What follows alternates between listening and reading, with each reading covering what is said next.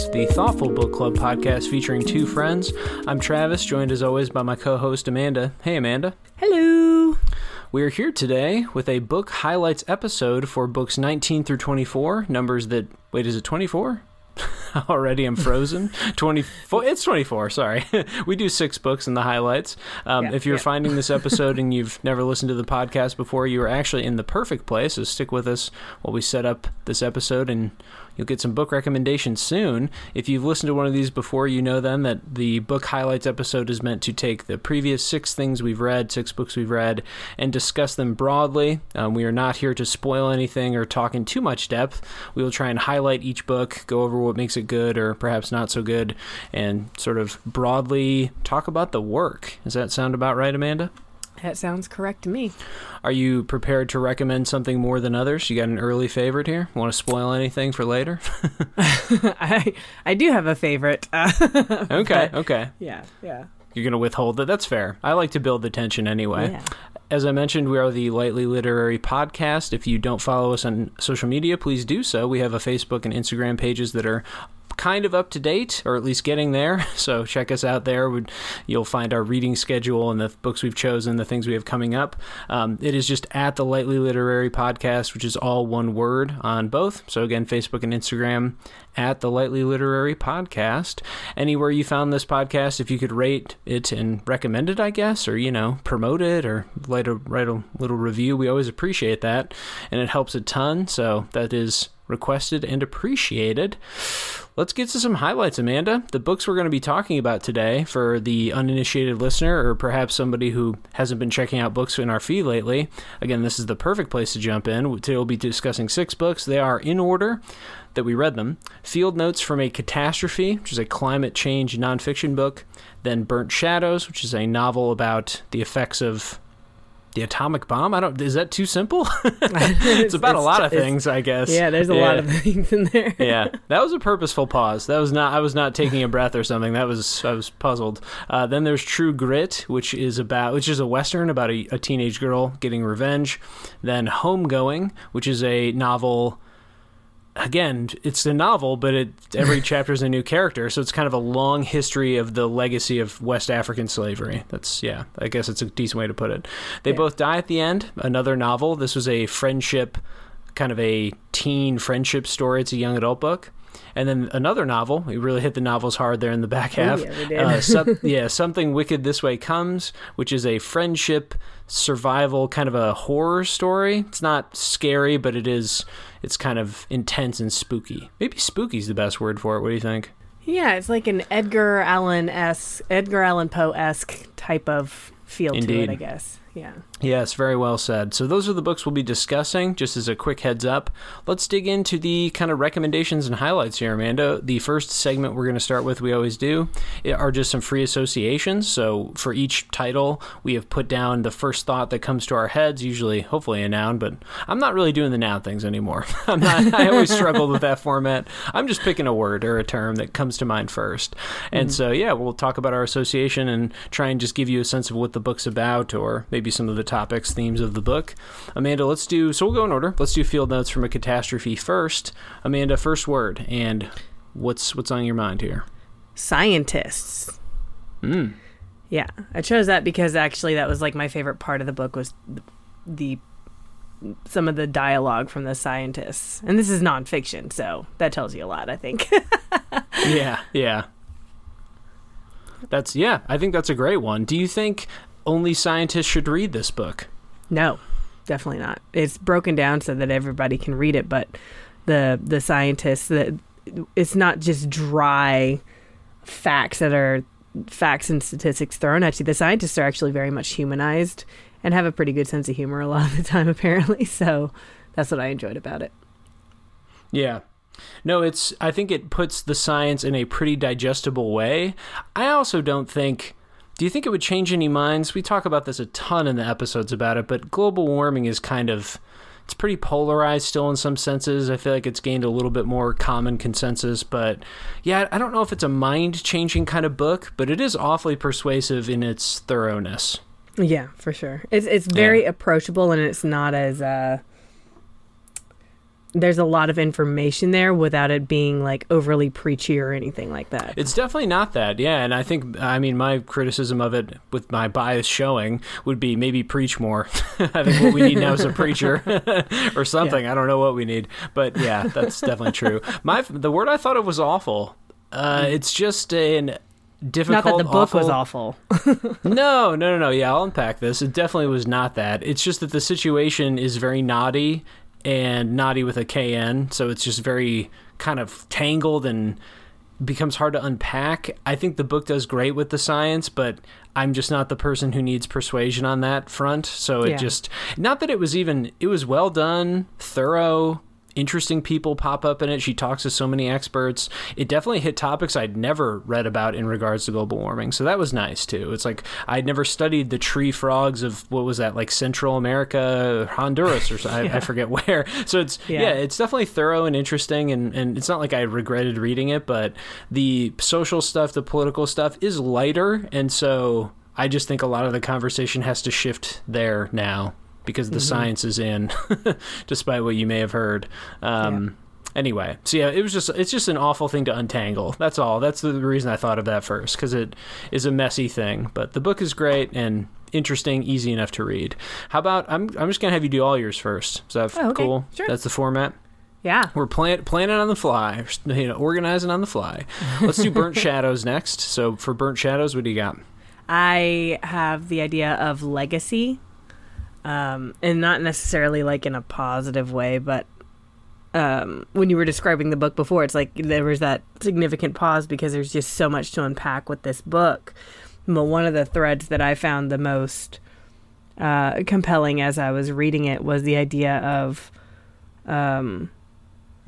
legacy in as much as like cultural legacy, how that affects you, and how that your culture that you come from fits in with other cultures, and how that can have like a rippling effect on others around you.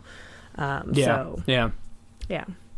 No, definitely. I think mine, let me just segue right to mine. Mine is pain and trauma, but I was thinking of it generationally too, because it is a book about legacy of generations, of family, inheritance of certain things, not of course property wise, but that's weirdly a small part of it, kind of. we joked about her or his house in Japan at the beginning of the story. But it's about how these ripple effects happen. An event happens to a person, and as they continue to live their life, the history of that, the pain of it, can reverberate. So, and it becomes generational by the end. I think even the cover of the book explicitly says it's a generational tale. So I think it very does, much, very much meant to be that sort of storytelling. Pretty epic in scope, Burnt Shadows. It's capital N novel, very literary, very ambitious, and I think stylistically pretty interesting too. So pain and trauma, family. I think also imperialism could have worked. We talked about that quite a bit. A lot. So.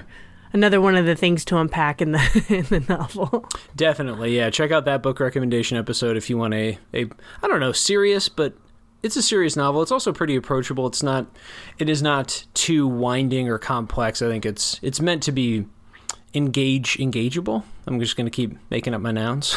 Meant to be engaging. Next novel here, there are mostly novels here on out, is True Grit. What do you got for True Grit? Comebacks, as in like sass and talking back to people. Yeah, because that was like the main character's characterization is just the best, and I just love her little comebacks, calling everybody trash and stuff. It's great. It's such sass. It's just the only way to put it. Yeah. And it's so well realized on the page. You don't need an actor's sarcasm or wit or charm or delivery, because it's just so well written. And I think it helps a ton that it's first person narrated, because even when she's not sassing somebody, she's having some kind of interesting reflection or giving a really aggressive point of view directly. She is very opinionated for a teenager. Well, maybe not, because teenagers do tend to be very opinionated, I guess. Yeah. Well, and she's narrating it as an adult, which I think helps, a ton as well.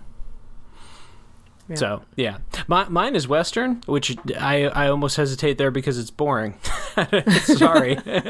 Sorry, listeners. My free associations are pretty uninteresting. No, I think it is a typical Western in the sense. The main thing I'd reiterate here, or not reiterate, but say, you might love this book if you hate Westerns. Like, really, it doesn't really matter. The trappings are there, sure. But I just think the characterization pops, the kind of timelessness of her struggle and her personality, the way it bumps up against the mission she's on, and the complement of those two things. I don't think you need to like Westerns. I'm really neutral on Westerns, I don't have any special, love for them and no storytelling affinity for them. So True Grit is just hilarious and insightful. Just charming too, and yeah, I don't know, it's incredible. So, but I said Western because I don't know what, my brain is boring. No, it makes sense because like there are a lot of like Western tropes with it, but then the fact that it's told from a strong female narrative voice also spins the Western tropes like on its head. So it's actually it would be an interesting study on like an evolving form of Westerns, I suppose. Definitely. Yeah, it is. I think, and I've never been in that area of, I don't know what you call it, like studies, or I've never thought about Westerns from a scholarly point of view, but it's got to be, if not a landmark, something important in that sense. It is typically a very masculine genre, So I think that it stands out for that reason. Next is Homegoing, which was, again, the kind of transatlantic slave narrative that spirals also along generations. What did you say for that one, Amanda?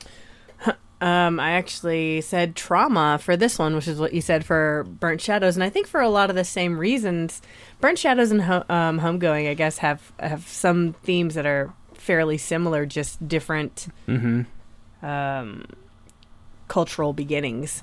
But it's inherited trauma specifically from, because it's also generational.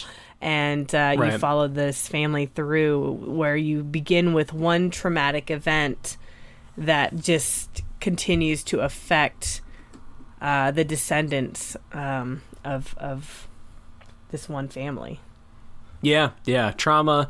I also went pretty kind of blunt force obvious with this one because my free association was slavery, which is, by the end of the novel, not explicitly part of the storytelling anymore. In fact, does it open pre-slave trade? I think it does. I think the first character is either pre or maybe right at the outset of something. Right at the beginning, yeah. Yeah, so I mean, that's a huge chunk of the storytelling, just to be clear, both in Africa and then also in the States. And I don't think does it veer out of the States in the Western Hemisphere?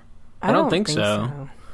No, and so, and then there's things in there about, there's Jim Crow era issues, there's Civil War era issues. It's very ambitious. I think, maybe it buckles a little under its own ambition, so to speak. Switching up the character every chapter is quite a task, and she's up for it for sure. It's interesting. Some of the chapters, obviously, with that format are stronger than others, I think, is my takeaway, or was a takeaway. But yeah, and it's very much about the, I don't know, historical ramifications of slavery. Again, you don't have to brace yourself for like, well, is every chapter going to be almost like the 12 Years a Slave film approach of just really intensive, brutal looks at the American version of that slave trade and all those sins and all that. And it's just not. There's a chapter that I think is similar to that or akin to that, but it does explore many avenues, I guess. So yeah, my free association with slavery, but that's limited in a sense too. Well, that's the beginnings of the trauma of the family, right? So like the very first traumatic event is actually a result of one of the characters' moms being a house girl in Ghana at the time, and then the trauma starting there. So yeah, good word too. That was Homegoing. The next novel that we covered, we're on the novel streak. They Both Die at the End, which is a young adult novel, as we mentioned. Amanda, your free association for that one? Chances. Yeah.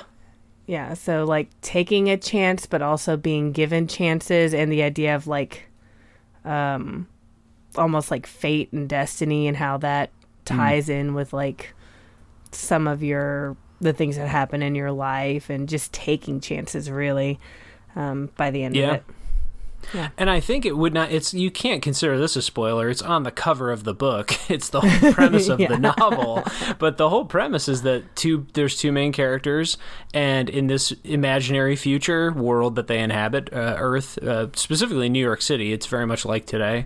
But there's a service that can tell you exactly the day you're going to die, and they inform you of it the day of. And they just give you a little warning. And as far as the book knows, or as far as everyone in the world thinks, it's 100% accurate. It's never wrong. Right. So and then so it's about these two people, kids, they're both teenagers, and how they go about the rest of their day, basically with that in mind. The title, They Both Die at the End, well, it is a title.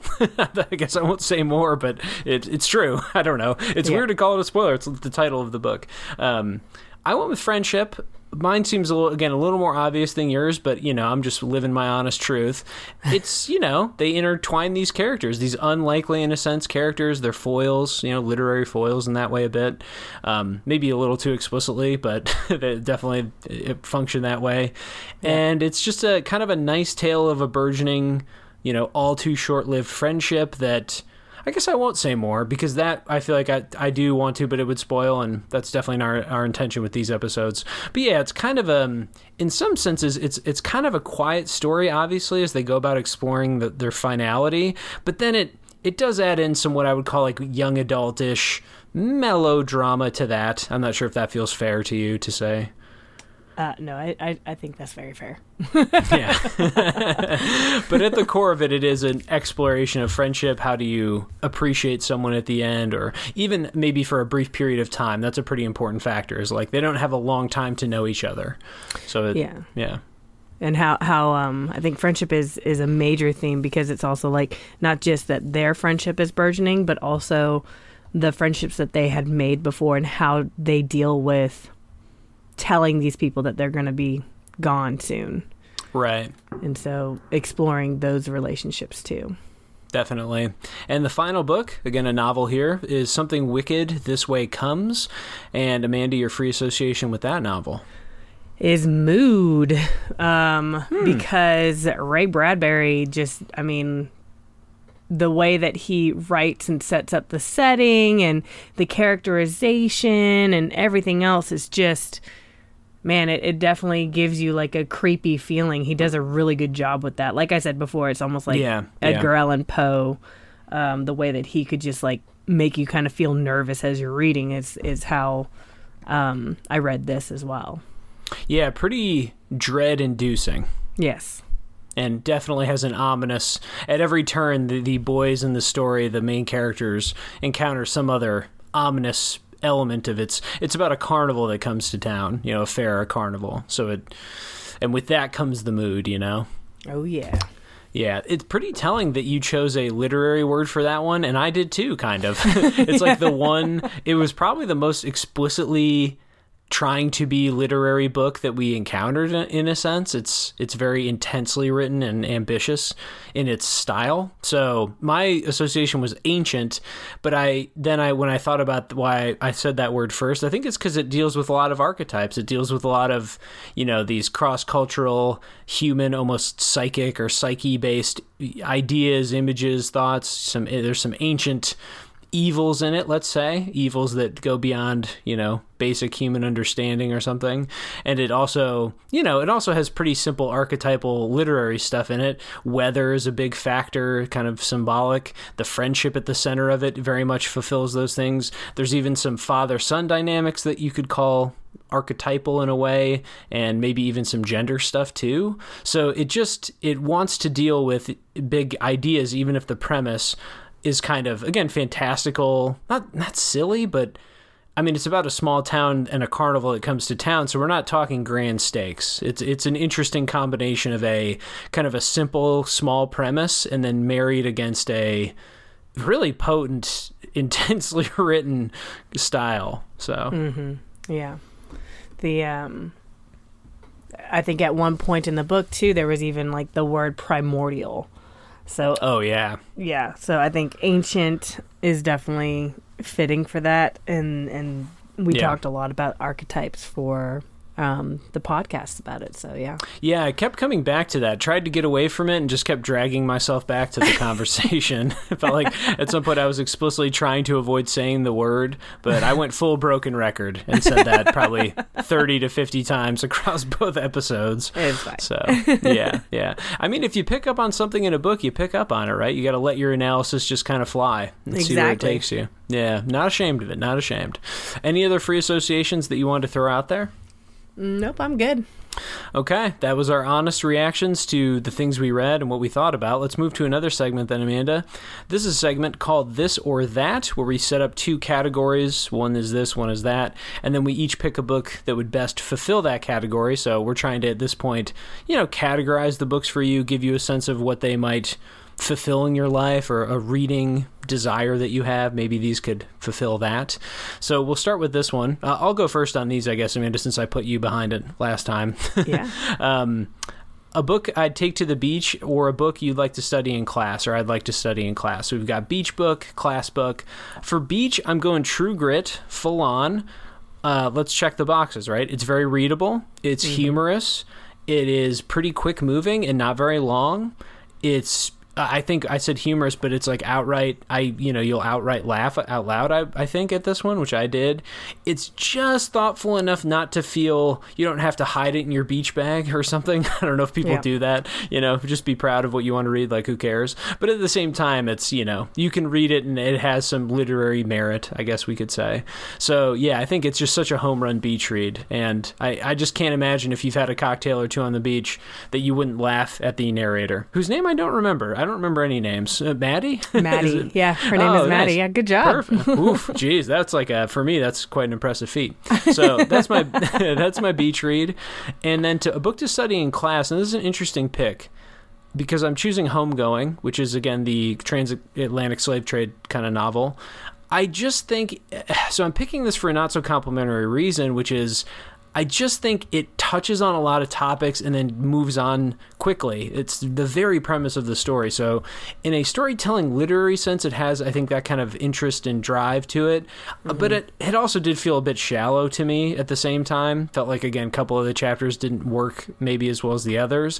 So the reason I would pick it for studying in class is because it's almost like for every chapter of that book, you could just say, here's a book for that area, or like, if you want to know more about that, you should really read this, So I don't know if I would study that book per se, but it is kind of a 101 overview, so you could take those ideas or curiosities and branch out. So that's why I'm picking it for class. How about for your picks for these?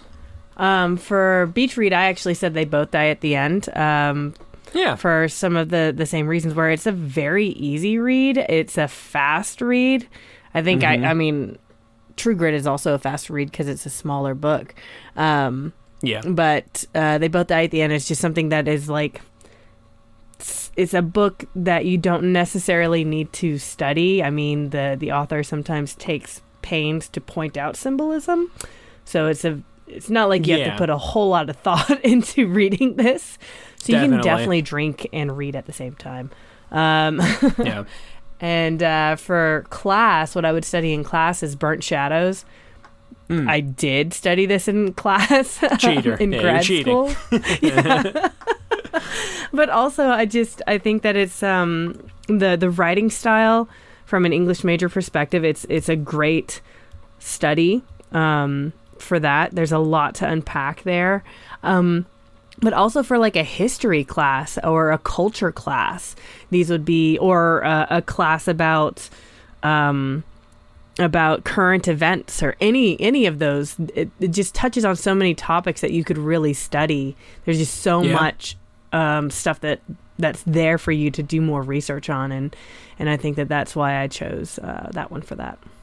Yeah, and I remember, I won't say it here because of the thing I'm about to say, there's a topic that becomes extremely important in the book, and when you told me the name of the class you studied it under, because we were still pretty early in the book when you said it, my reaction was kind of like, why? Because it wasn't a relevant topic yet in the book, so I was just kind of like, what? Okay. So yeah, that hopefully is an example to illustrate its ambition, because it definitely, by the end, it's engaging with some ideas that are, it's both, thematically connected, but also like a different political context that means you can study it pretty differently. Man, that was vague. Hopefully that made sense to a someone who hasn't read the book. But yes, it's anyway, that's read a good book, one guys. for sure. It's a great novel. All right, next category, this or that. A book you'd read to feel better, or a book you'd read if you want to mope, a classic category for us. So I hate to do it, but the point of these episodes, right, Amanda, is to just overview and kind of recommend in that way. It's like a recommendation 2.0, a little. I'm going True Grit again. I don't care if I talk about it too many times. It was probably my favorite book that we did in this batch. So I felt better every time I picked up that novel because it's incisive, it's funny, it's really clever and smart. It's like deeply thematic if you want to engage with it in that way. It's interesting. It's not too overbearing. The narrator's just got the most, I don't know, I keep wanting to say so many adjectives, but it's just such a whip-smart voice. It's just a very sharp voice and very well realized. So I don't know, I felt better reading it all the time. And it's a revenge story about a person's dad who gets murdered. So I mean, it's thematically kind of intense. Anyway, that's my honest reaction. And then a book if you want to mope. I mean, it's existential moping, but it's field notes from a catastrophe, right? I mean, it's there. Now, Grant, I guess I'd say this about it. There's no chapter where she wallows fully, and there's no chapter where she doesn't highlight some solution or thing happening of note of hope. Granted, some of those are inadequate or will not work fully or will have been given up on or whatever. So it's realistic too. It's not a hopeful book, but she doesn't allow the book to become full on doomsday prepper attitude. It's just every solution is painful. So I don't think, even if you're a person going to it thinking optimistically, which is, healthy and good, we need that. Even then, I think you'd have to come out a little mopey. I mean, again, though, it's not, I don't know, it's more of an existential weight than a kind of philosophical weight or something, than it is maybe like a personal, emotional kind of mope. My choices for this category are the same as yours. Beautiful. So, yeah. Well, so with True Grit, it was just so funny, and anything that makes me laugh makes me feel better. And I definitely laughed during this book, and I think that the characters are just so entertaining, and it's a feel-good book, too, in a lot of ways. Because, it's a revenge story, but it's like you just love this character so much, and it's just, by the end, you're just like, oh yeah, that's a really entertaining, short, to the point, but really well realized story. Yeah.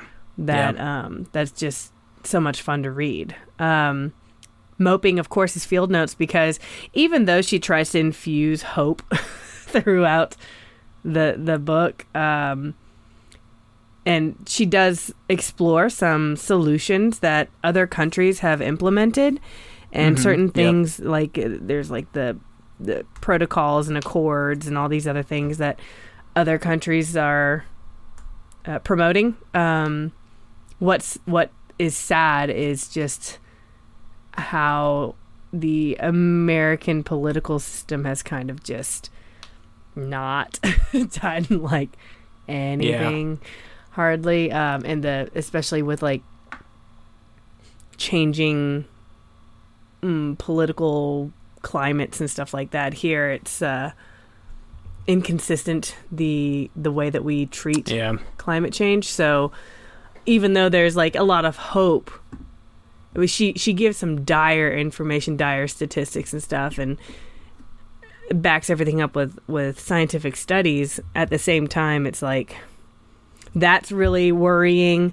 She says, oh, don't worry, there's this solution. This is what we can do. And then politicians look at that and they're like, yeah, no, we're not doing that. Yeah. So It's a passive approach. It'll fix itself in time. Yeah. And and it also takes a pretty broad view at times, of course, as scientists are wont to do, and that's fine. And so part of it is the kind of mopiness is sort of her not shrugging the shoulders, but this is kind of the science brain of it, thinking like, Yeah, well, in 100,000 years, I don't know, it might not have mattered. Like, humans might be just gone, so whatever. Right. It's kind of, it's like, ultimately, did we even matter, or, did we even need to be here? I don't know. It's too early to say. So, part of it is that, too. She doesn't phrase it, of course, how I just did. That was my own spin, a horrible spin. But there are moments like that, though, in the facts and in the details. So... yeah, not necessarily great. Don't read it to cheer up. So, final category for this or that. This is a new one, too. I don't know did this make sense, by the way? I just made this up, so hopefully it made sense. Okay. Yeah. Essentially, the this or that. The this is a book you'd read each night before bed. So I'm thinking short bursts, basically. Do it in 30-minute chunks. And then the or is the book you'd read on a Saturday, free day off, in like 4 to 5 hour binge. So yeah, just think of it that way. A book for 30-minute chunks, and then a book for a big sit down on the couch, big binge. For bed each night, I'm going field notes because you don't want to read too much of it at once, probably. A, field notes from a catastrophe, the climate change book. And then B, is that each chapter is just so digestible. They're almost like little magazine articles, and I think part of the book was constructed that way anyway. And so it is very much not even nightly for a week. Like maybe you pick the book up every couple weeks and read a chapter. I think it very much can function that way. And so, very rewardable that way, or rewarding, rather. The 4 to 5 hour binge book, I'm picking They Both Die at the end, because I think you could finish it in 4 to 5 hours. Oh, yeah, definitely. Yeah, the page count is longer, but I really just think it's a story that, if you get hooked into the friendships and you're just intrigued by the world or the plot or something, just keep going. I mean, it's not the story I reacted to most strongly. We'll get to our rankings in a bit, but I just think you could finish it in that amount of time, and it has the depth to deserve that much thinking, is what I would say. Like, you don't want to let it drag on for a month and a half, because I don't think it's going to reward people who think so hard about it, right? It's like, just get in and enjoy the story, and there's some interesting ideas to it, but then you can kind of just move on. Yeah, that makes sense to me. Yeah. My one for bed each night is Homegoing, because a lot like Field Notes, it's almost like a short story collection rather than like a full-on just novel, just because each chapter is a new descendant.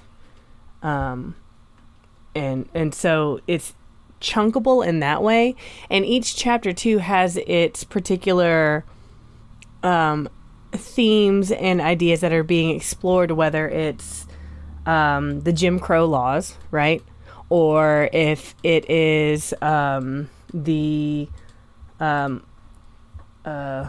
Asante Wars.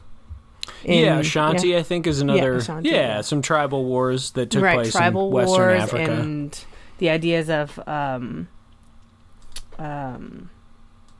like there's.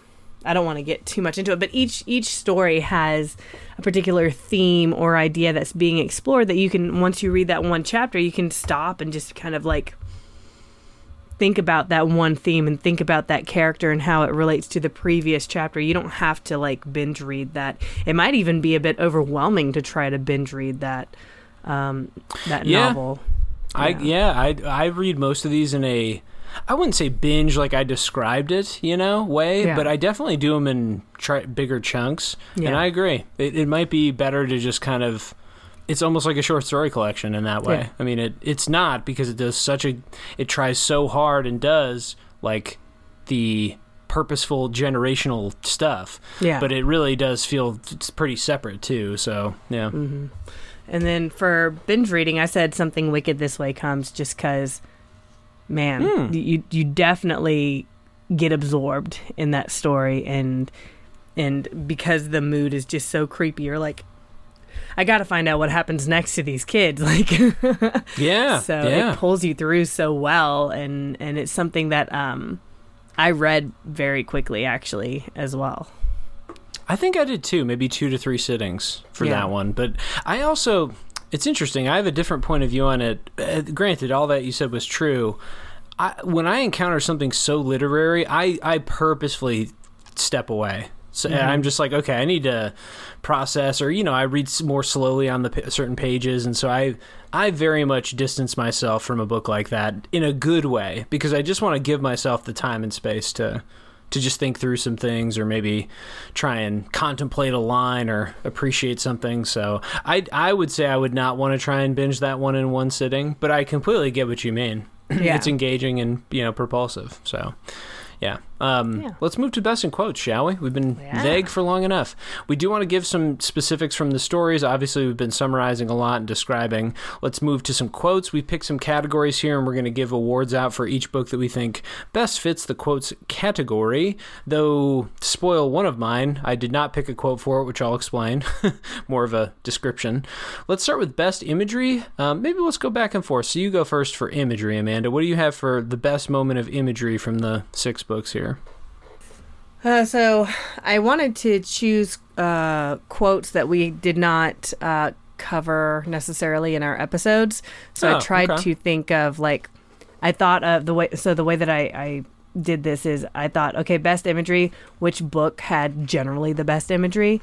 And then I would look at, okay, it wouldn't even necessarily be the best imagery from the book, but at least an example of imagery from the book that we had not covered. Definitely. So that, they can get a taste, but if they want to know more, they can, they won't be like, oh, I heard this explanation before. Anyway, so best imagery for me was from Burnt Shadows, just because Camilla Shamsie, when she writes, everything is just like crystal clear. You can imagine everything. So the one that I chose is from my copy. It's on page 97, and I'll just quickly read that for you guys. Each day, sitting in this tree, eyes drifting over Mussuri's trees and flowers, some as familiar as the texture of tatami beneath her feet, she strung together different memories of Nagasaki as though they were rosary beads. The faint sound of her father preparing paint on his inkstone, the deepening purple of a sky studded by clusters and constellations of light in an evening filled with the familiar tones of her neighbors' voices, the school children rising to their feet as she entered the classroom, the walks along the Orura with Conrad, dreaming of all that would be possible after the war. And it goes on. But that's just like an example of how Shamsie, as she writes, she can really describe in detail the setting very well, and she uses all the senses in her writing and not just the one. No, definitely. And I said this a lot in the episodes, which hopefully, listener, you've not yet heard because you're checking them, you're getting recommendations here. But it's kind of delicate, and then when she needs and wants to be, it can be very, I don't know, propulsive, aggressive. I need to get an adjective list in front of me, but get my thesaurus out. But no, she can push and pull, right, to put it in the simplest terms. And so I admired that too. That's a good quote to have chosen. I think you've done a literary injustice, Amanda. Now, granted, I know you did love that book, and I liked it. I think you loved it, and I liked it. The best imagery is from Something Wicked This Way Comes. I mean, to me, there's just no question about it. I think there's a lot to admire in Burnt Shadows for sure, but I pulled from Something Wicked This Way Comes. You could literally open any page of this book and find something striking for its, images and settings and That's such. True. I pulled something from 49 about the carnival, so let's get into the carnival. A carnival should be all growls, roars like timberland stacked, bundled, rolled, and crashed, great explosions of lion dust, men ablaze with working anger, pop bottles jangling, horse buckles shivering, engines and elephants in full stampede through rains of sweat while zebras neighed and trembled like cage trapped in the cage.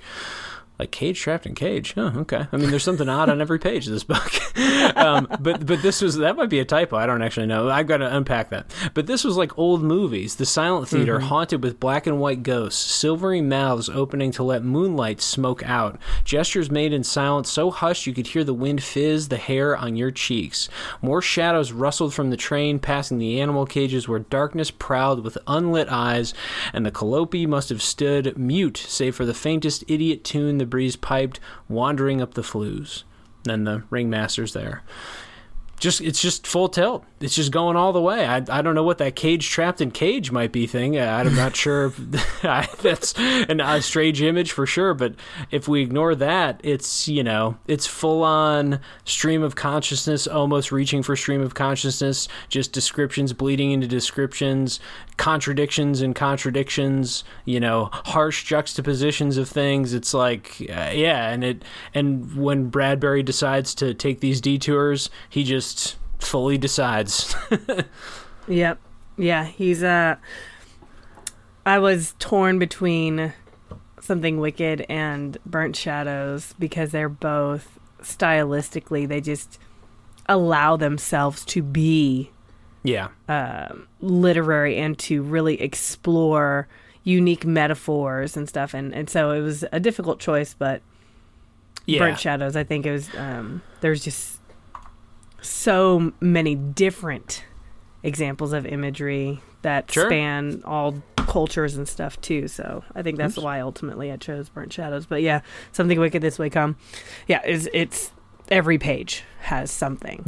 Pretty relentless, and no, both admirable picks for sure. I just felt like I had to, because we're very, I don't know, stunned almost on the Something Wicked episodes, so it could also be a recency bias on my part. That's fair. Next quote category award we'll give away is for best character detail, or it could just be best characterization. I'll go first since I made you last time. This goes to True Grit, and I'd be shocked if you didn't pick this also. I did pick True Grit as well. Maddie is the best realized character in this whole batch, pretty much hands down. And Rooster's also well done. And even the Texan too was not LeBeef was also really intriguing because of his contrast and stuff too. This one was interesting though because I didn't want to spoil anything, so I'd also say be careful of your quote too, or at least be vague about it or something. I just noticed what you put down.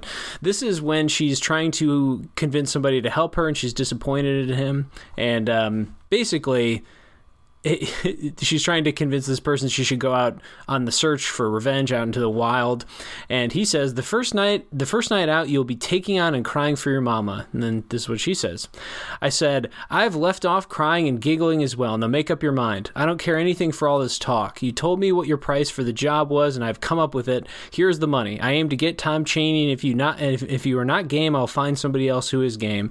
All I've heard out of you so far is talk. I know you can drink whiskey and I've seen you kill a gray rat. All the rest has been talk. They told me you had grit, and that is why I came to you. I'm not paying for talk. I can get all the talk I need, more of that at the Monarch boarding house.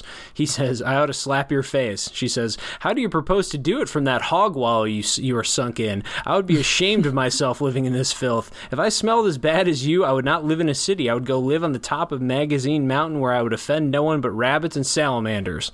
And then I'll just pause there. It's, she never backs down. She's got incredible, Western insults, a little salamander burn. That's unique, right? You don't hear that often these days. But yeah, she just is so determined and can be naive too, in a sense, which comes up in a couple of spots maybe. But her character is just so perfectly drawn. I don't know. I have only compliments for it. I also thought about using that scene as well for this. Perfect. Yeah, because the interaction is just so great, and it's definitely her sass. She's just so wonderfully realized. I love her character so much. She's so funny without meaning to be. Yeah, definitely. And I actually wanted to pull another quote, but I thought it was maybe more, I don't know, spoilery. I thought that was a good one because it was kind of neutral, but there's so many. Anyway, please share what's your True Grit moment to choose. I chose one that we kind of talked about, but actually in a negative light in some ways. But this one I thought still shows Maddie's personality. I said, if you refuse to go, I will have to shoot you. He went on with his work and said, oh, then you had better cock your piece. I'd forgotten about that. I pulled the hammer back with both thumbs, all the way back till it locks. I know how to do it, said I. When it was ready, I said, you will not go with me? I think not, said he. It's just the other way around. You're going with me.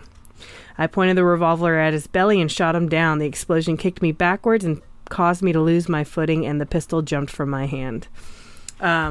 Anyway, so it shows, I think, with That's this great. one, that her innocence in a lot of ways and her inexperience, but also her determination, her grit, which is a very important idea that repeats throughout. So, and also the cockiness of the person that she's shooting. So, I thought that was pretty fitting. It's such a nice moment too. I will say that it's a spoiler in a bit of a, sense, but also it just feels so fitting to have that happen the way it did, with her speaking so bluntly and then just being like, well, I'm doing it. It kind of, I don't know. It felt like a really perfectly realizable narrative moment too. Yeah. It weirdly surprised me. And then of course, you laugh as it happens because you're like, this is the least surprising thing. This is the thing that should have and always was going to happen, playing out like it did. And his teaching her how to shoot him at the time. Yeah, it's pretty good. Hey, she's a quick learner, sticks with it. Two more categories for best in quotes here. Let's do a new one. This is most awkward moment. I have no clue why I added this. I do not remember my motivations for doing so, but it's here, so let's do it. Yours, I see, was also from Field Notes from a Catastrophe. How could it not be? A moment, or book of difficult moments, rather, filled with contradictions and puzzlements and human error and confusion or something. I don't know. Just rambling now. Let's do yours first. Sorry, we're back and forth. What about yours from Field Notes? Mine is from the most awkward moments are all, of course, to deal with the political response to everything. And so she is meeting with Dobryansky, who is the mouthpiece, essentially, for one of the administrations, one of the U.S. administrations. And so it starts on page 151. It says, our approach has been predicated on, we act, we learn, we act again, she said. In response to a question about how urgent the problem of stabilizing emissions was, she replied, we act, we learn, we act again. And in response to a question about what would constitute a dangerous level of CO2 in the atmosphere, she said, forgive me, I'm going to repeat myself. We act, we learn, we act again.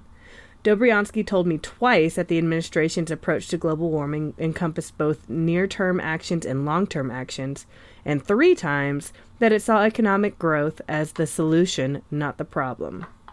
I'd been instructed that Dobryansky could spare no more than 20 minutes, according to my digital recorder. After 15 minutes and 35 seconds, one of her assistants announced that it was time to wrap things up.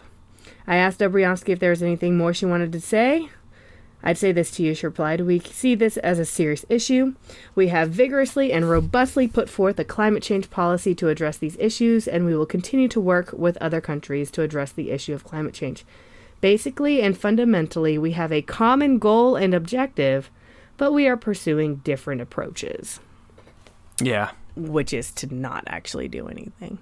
Wait and see, Amanda. Wait and see. Well, we just don't know. Act, learn, and act again.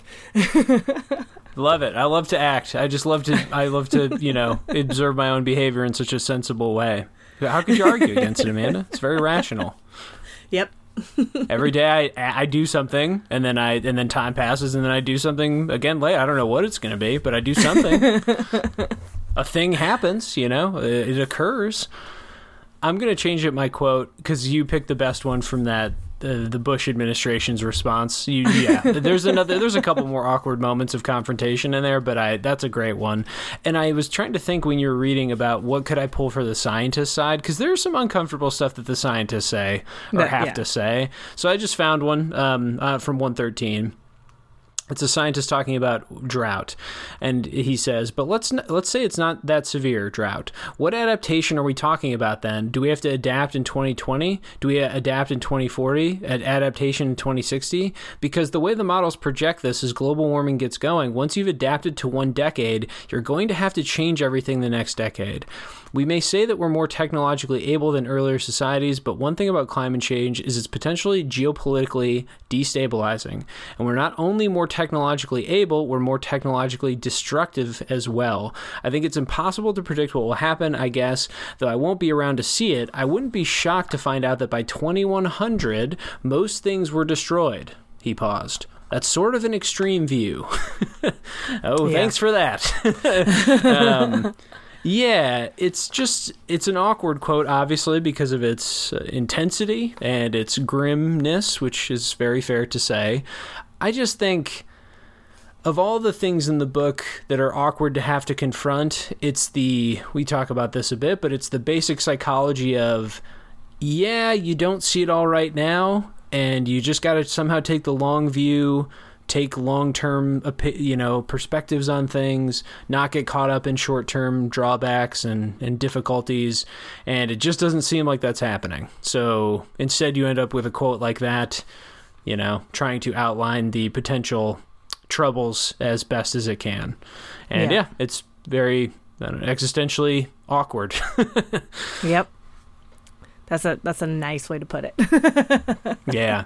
There was also a quote I was thinking to but couldn't find in time where one of the scientists, I think it's the tree frog one, it could be someone else though, basically says, this is really fascinating to live in this time because nothing this bad has ever happened this fast. So it's like really interesting to study. And I was like, that's why the scientists can get a bad rap, They're just curious. Yeah. They're just curious people. Some of them, one of them's like, well, it's not great, but there's no other period where I could have ever studied this. So I guess I get to study this and that's cool. Yeah. Silver linings, Yeah, definitely. An interesting time of collapse. The final quote category we will give, which we've stuck with, though, I don't know. I like the category, but maybe I don't. We're sticking with it for now. And it is the most internet meme or memeable moment, or the moment that reminded us most of an already existing internet meme, which is what I did. Have you ever seen the internet meme of the guy who's pointing at his head and the text is always something like a genius realization he had?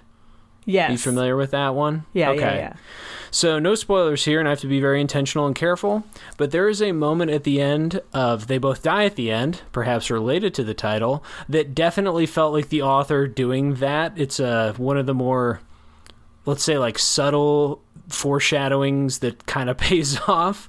And so I didn't pull a quote for it because I don't want to spoil it, but I'll just say that novel has a clear example of foreshadowing that feels very much like a clever author kind of pointing at their own head being like, haha, did you see? I didn't forget, or something like that. And so yeah, that's all I'll say about it. But They Both Die at the End had a very powerful foreshadowing meme. That also makes me think of how the author several times in the book will point out his own symbolism very clearly. Yeah. Not the greatest, yeah. So I think that particular meme would fit with that as well. Yeah, so I chose the scene from They Both Die at the End, the American Pie performance, and what the reason I chose it is I was just thinking of how people feel empowered or whatever, and you've got this cheesy almost concert-esque feeling where everybody's got their lighters out and they're whatever. But it's all about self-empowerment. So that's on page 307. American Pie begins to play and the crowd cheers like it's our own song, like they know who we are. Rufus squeezes my hand and let's go. And then they sing some of the lyrics, and it says, the energy in the room changes not just my confidence, despite how off-key I am. No, our words are actually connecting with the Deckers in the audience, sinking deep past their skin and into their souls, which are fading like a firefly turning off, but still very present. Some Deckers sing along, and I'm sure if they were allowed to have lighters in here, they'd whip them out. Some are crying, others are smiling with closed eyes, hopefully lost in good memories. And it made me think of almost at some of those the church revivals or whatever, where people are almost hysterical and everybody's arms are in the air and they're swaying to whatever the preacher is saying and stuff. Yeah. And I just found it funny because it's all to the song, American, right? It's called American Pie. What is it called? Yeah. If it's not called that, then that's what everyone will know it by. There's no way. I mean, I'm sure there's some listener out there who has some technical knowledge of the artist or the, whatever, the history of it. But yeah, it's it's a 10-minute long song that goes my something. Yeah. I don't even. Yeah, everyone knows the melody and no one knows the words because it's too long and boring. Yeah. Yeah. Yeah, I know there's some whiskey and rye, but yeah, that's what I was kind of just imagining for a meme, I guess. Yeah, it's a little heavy-handed. This will be the day that I die, huh? I mean, that's whatever. It is a good meme choice, though. A really good one. And feels fitting that we both chose the internet meme for the young adult book. I think we're speaking to our audience quite clearly with those picks. Yeah. We're in the know. Yeah. Okay, let's wrap up the Book Highlights episode with our final segment, probably the most important one, Amanda, where we weigh our literary tastes against the reading public. We're going to end with our rankings. So we'll take these 6 books, we'll rank them in order. We'll probably let's go from best to, or like most favorite to least. We'll start with going hot with the first one. We usually do.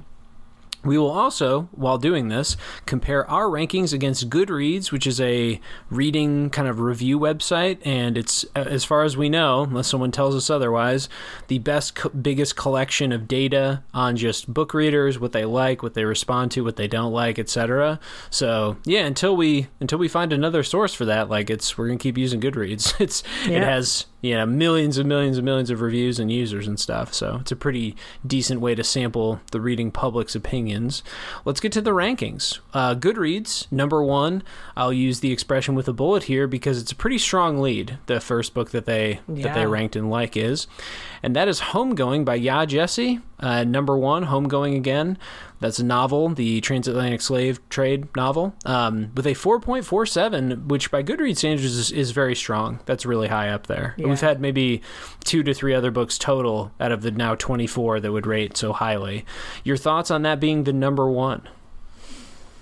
I find it really surprising just because it's a denser read in a lot of ways. Yeah, I am very surprised by that. I am not, because I've described it as a 101 level exploration of this topic so many times that when I think back to the things that rate well, it feels like that would be something that rates well. Mm-hmm. It's like is like the writings of Frederick Douglass going to get a 4.47 on Goodreads?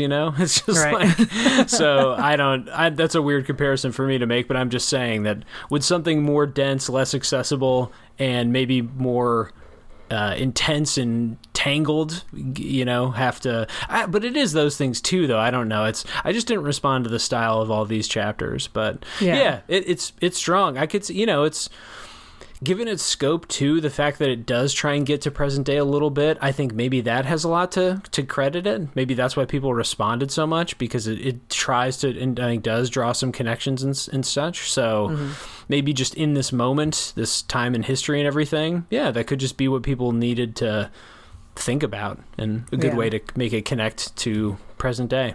So my number 1, I would also say with a bullet now for pun purposes, is True Grit. True Grit was amazing. I loved every second of reading this book. I can't praise it enough, and already have on this episode, but it hits literary ambition. It hits such a perfectly realized voice. It's funny, which can be rare in the books we pick, and it's brief. It's an accomplished little work, which I think I admire above all other things. It's a crystal clear vision, and it doesn't overstay its welcome. So seriously admire True Grit. That's my number 1. Yours, Amanda, for this cycle? Is Burnt Shadows by Camilla Shamsie, which, funny enough, like some of the ideas, the major premise is pretty similar to Homegoing in as far as the family traumas and stuff, but Burnt Shadows is just so beautifully written. Just, oh my goodness, I feel like one day somebody's gonna have Camilla Shamsie be considered a classic writer. She's just amazing with her language there. And I think that Burnt Shadows realizes a lot of the themes that she put forth, and in a way that is a lot more cohesive than Homegoing. And it's still relevant too. It's like just like with Homegoing, it's up to the present day in a lot of ways. Burnt Shadows also is mostly present day and things that can still reverberate with us as a community. Yeah, if not present day, at least like the 80s, Recent. you know. Yeah, geopolitically significant or connected enough. So, definitely. Goodreads, number 2 ranking with a 4.12 rating. So, again, I'd say it's considerably below. These rankings tend to get, it's tight. There's a reason why it goes to the decimal, you know? So, anyway. Exactly. So, it's pretty significantly below is True Grit by Charles Portis, which I already acclaimed. So, yeah, I don't have anything more to say about that. I guess I'm a little surprised, but it is kind of accessible and funny in its way. I think people probably admired that. My number 2 is Something Wicked This Way Comes by Ray Bradbury. Amanda, your number 2? Also, Something Wicked This Way Comes. Yeah, let's do this, because this book is extraordinary, and it really is quite intense. What could we say about it that we haven't already, right? But it's just so self-indulgent, and that I think could put people off. We did in one of the episodes we do always do outside criticism, but I pulled something from Stephen King, kind of he's like a master of American horror at this point, right? Yeah. And so he wrote an essay about the book and responded to it. And he at some point, I think, said his version of flowery language, his term was purple. He said the writing can be a little too purple at times. To me, that's almost kind of the point. I think an essay in college would have to explore the marriage of a certain style with a certain topic, or, you know, small town American life or something. But I just think that was kind of intentional, or at least when he wanted to write about evil, to do it in this way just seems fitting. So, yeah, I had a hard time with this and True Grit, trying to pair them or decide the order. But I think True Grit is just...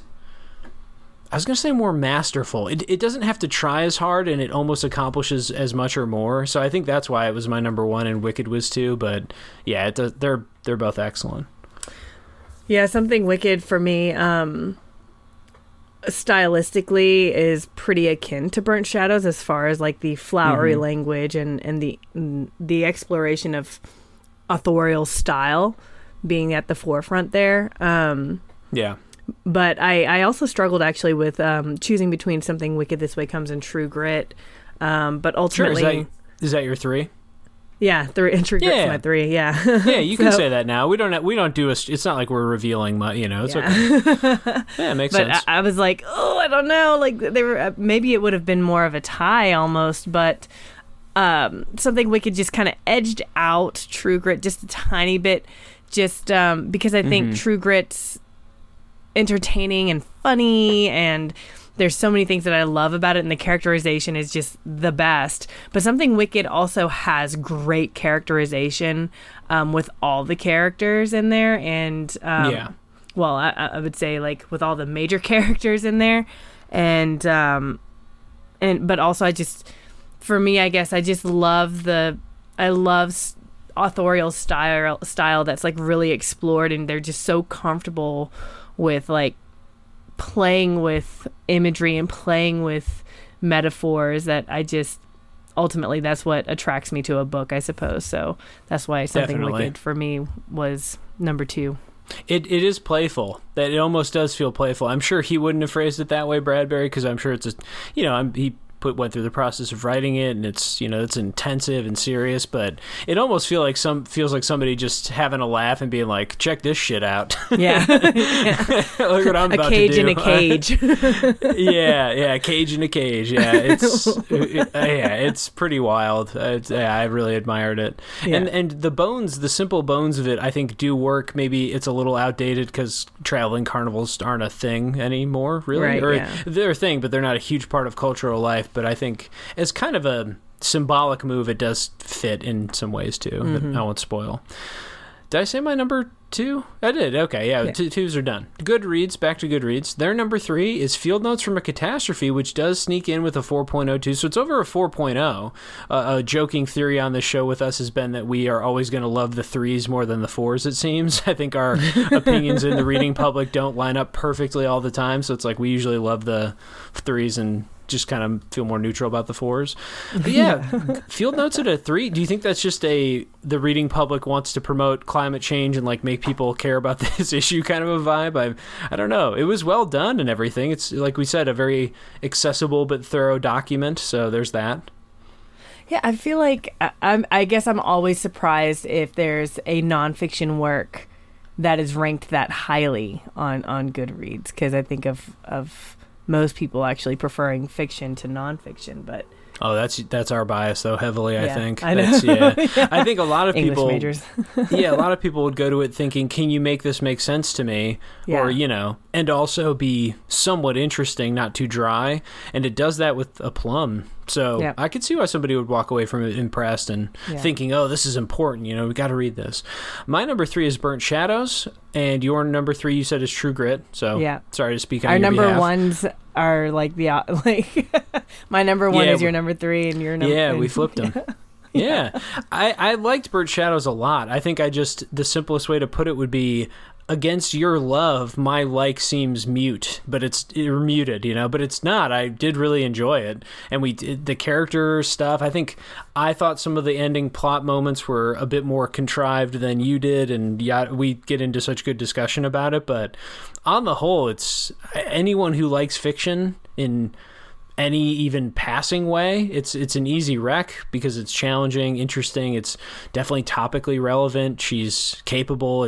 I described it as sort of, it's so well made you forget it's well made, which is a compliment in my mind, where it's kind of like, I just kind of forgot I was reading this excellent book, and then it shocked me again or something. And so I really admired Burnt Shadows. I just don't. The True Grit humor is the thing that really elevates it for me, because it's not as ambitious, right? And it doesn't do quite as much with language, perhaps, but gosh, I don't know. It was just so refreshing to find something funny like True Grit. I guess that's why I liked it so much. But yeah, Burnt Shadows is great. Read it for sure. Yeah. Any other thoughts on True Grit? Yeah. Yeah, True Grit's another great read. I think it's very concise and to the point, but that doesn't take away from the style of Portis or anything like that. It's a very neat and contained novel that I absolutely loved. But with both Burnt Shadows and Something Wicked, there's just so much to explore stylistically, and I think that's what elevates those books for me over True Grit, because True Grit was just it was so well put together, and it was like his voice is so well developed, his style is so clear, everything is just so clear in that novel, which I loved. But at the same time, I think I like the messiness sometimes of authors that kind of play around with stuff. Yeah, it is economical or something. True Grit, it's efficient in a way. Definitely. Back to the rankings. Goodreads coming in at number 4. They both die at the end, which did not make the 4 cutoff, so it's a 3.97. This one, I think, breaks the rule because I did not love that book. So I thought it was fine, but it's that's not a 3 that I need to fight for or something. I'll do my fighting in a couple minutes here. My number 4 is Field Notes from a Catastrophe, so a little below theirs, I guess. And your number 4, Amanda? Homegoing was my number 4. Yeah, Homegoing by Jesse. I thought that the young adult would sneak up. I guess, I don't know. I'm not sure how to say these things in a non-disparaging way, so I'll tread carefully. I just assume Goodreads, it's, they don't want to be pushed quite as much stylistically. It seems like the readers there prefer things that are more accessible, direct. Maybe even, I would say they both at the end spells out too much. And granted, it could be just YA concessions, and that's fine. Different audience, different expectations. But I thought that would click them maybe. Perhaps it was the readers there picked up on some of the things that we did that thought just it was okay. Any thoughts on that one at 4, not making the 4 cutoff? Yeah, I was also surprised by that, just based on some of our other highlights episodes. I'm thinking especially of the 7 Husbands of Evelyn Hugo. Mm-hmm. Trevor Noah's book. Yeah, and right. Those were ranked really high, even though we had some great discussion about some of the style and choices that we weren't necessarily fans of. But those are popular reads, and I guess I thought that they both die at the end. It was more akin to those books, and people who like to read those books would probably like to read this book. So yeah, I find it a little surprising that it didn't rank in the 4s. Yeah, I'd have to go back and revisit those so carefully to make that claim. But yes, roughly speaking, stylistically speaking, I would have put them in the same group too, which I know that Evelyn Hugo is not young adult, not intended to be, same with the Trevor Noah book. But I don't know if those lines blur a little bit, I think, with those, because of the way they're written, the accessibility of them and kind of the explicitness of it all. So I don't know. To me, there is a similarity there, even if it's not outright. I just put Field Notes at 4 because the next two I don't like as much, so they had to be at the end for me, and I just didn't know what to do with it. It was such a weird reading experience, because having immersed myself in that kind of topic, I just shrugged at a lot of it, but also recognized that it was well done. I don't know. Reading nonfiction about something you already know a good amount about is strange, because part of the fun is the revelations and the opening up of new pathways in the brain or something, new connections, and I didn't get much of that from it. It was a lot of perspectives I've already thought a good amount about and, nodded along. So, but it's well written. It's so competently made, and it's got that New Yorker sheen. Unsurprising that author also writes for the New Yorker a lot, Elizabeth Colbert. And so, yeah, Field Notes from Catastrophe at 4. It's really good. Does what it needs to do. Your number 4, Amanda?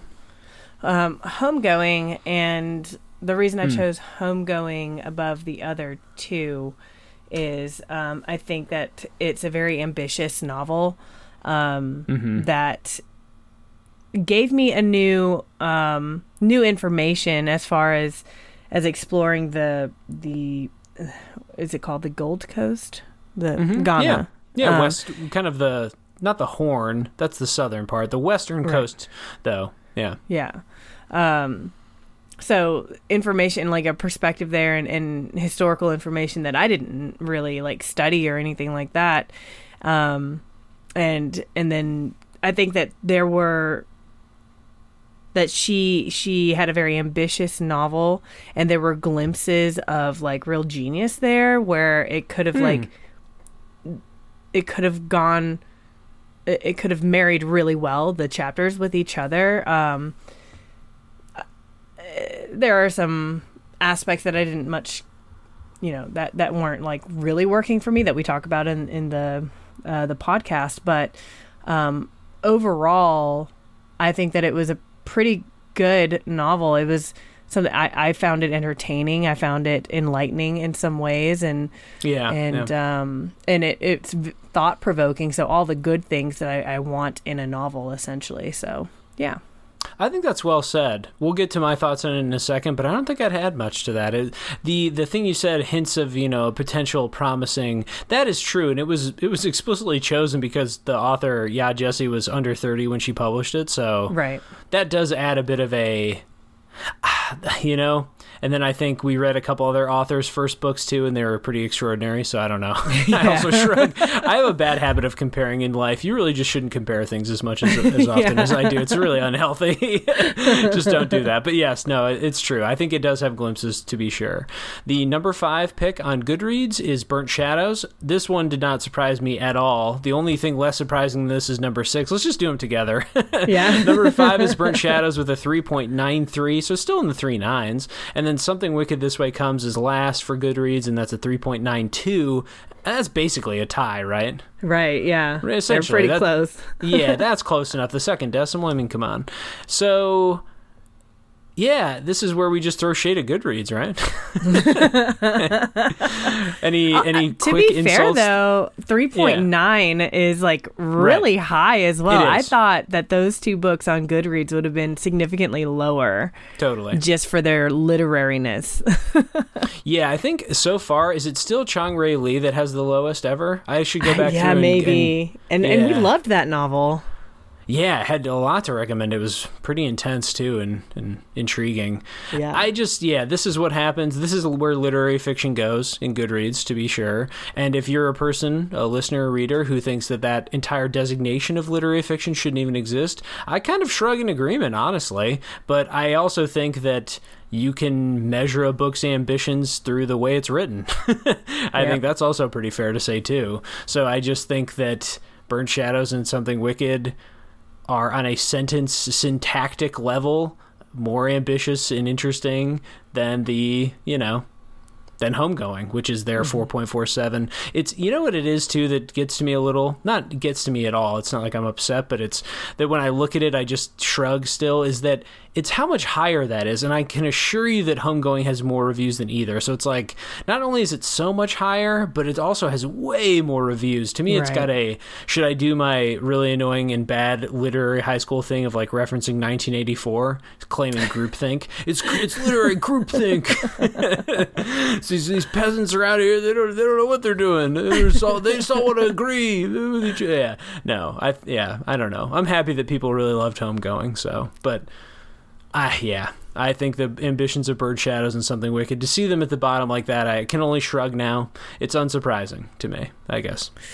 Yeah, I'm not surprised that not as many people would read Something Wicked versus Homegoing, just because Something Wicked is Ray Bradbury, and people associate that with Fahrenheit 451, which they associate with English class in high school or middle school, which they associate with study, and they don't want to get into it. And Burnt Shadows is...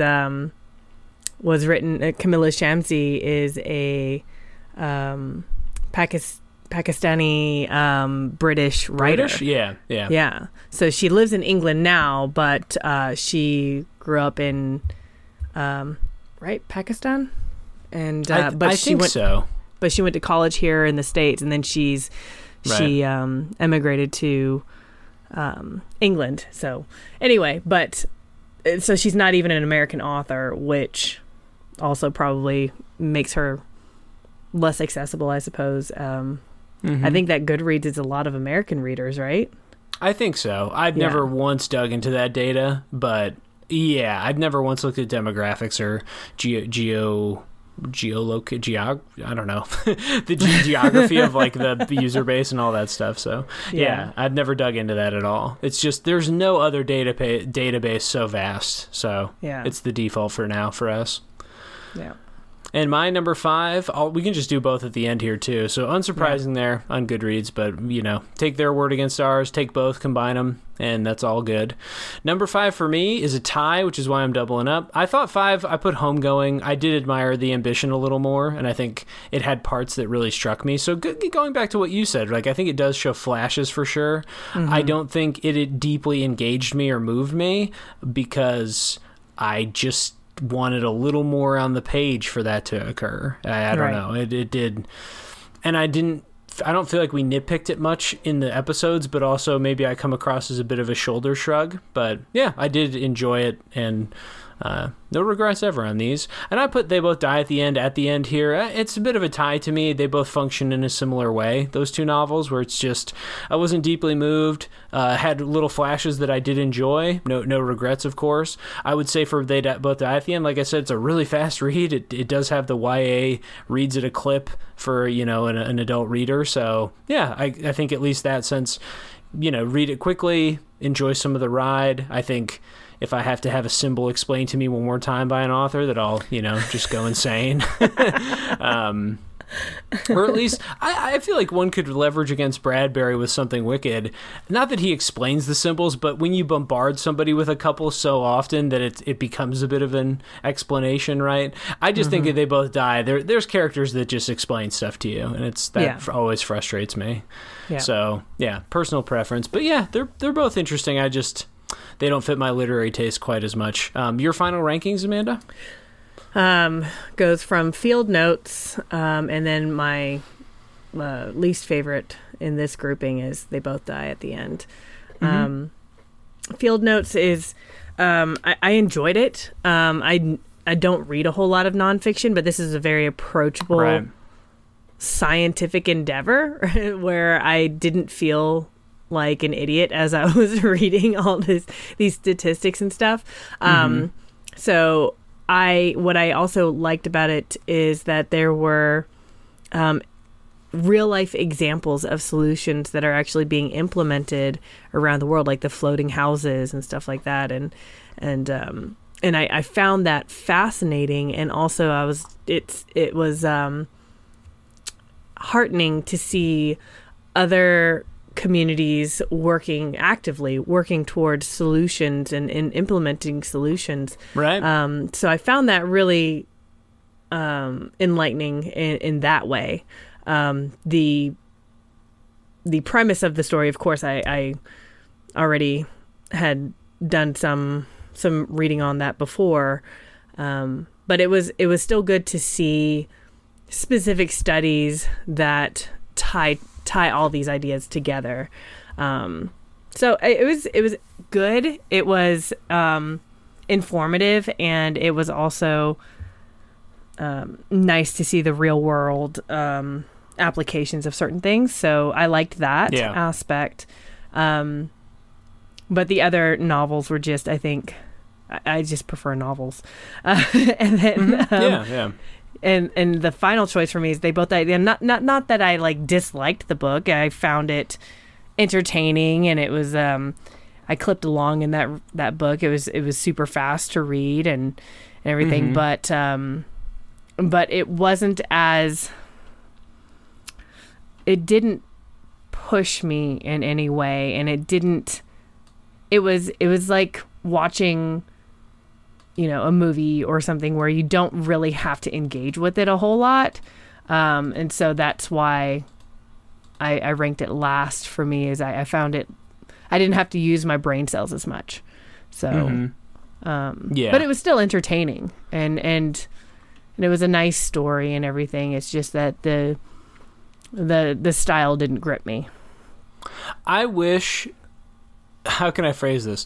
I wish any part of the story kind of shocked me as much as the ending did, and you literally know the ending from the title, but for some reason I was still kind of like blinked, a couple times quickly at the end. I don't, I feel like we explore that maybe on the episodes, but anyway, for some reason it still did get me. I'm not sure why, but the rest of it just, you do kind of hum along, and I think if a quick accusation would be made against it, it would either be the style ones we've briefly alluded to, or just kind of that it has at the core of it, unfortunately, kind of a melodrama plot line, subplot to it that can definitely not work for some people, perhaps. It's very much teenage, in the minds and lifestyles and tribulations of teenage behaviors or something. So there's that too. And even in the dialect and dialogue of teenagers. I completely forgot about that, but we don't have time.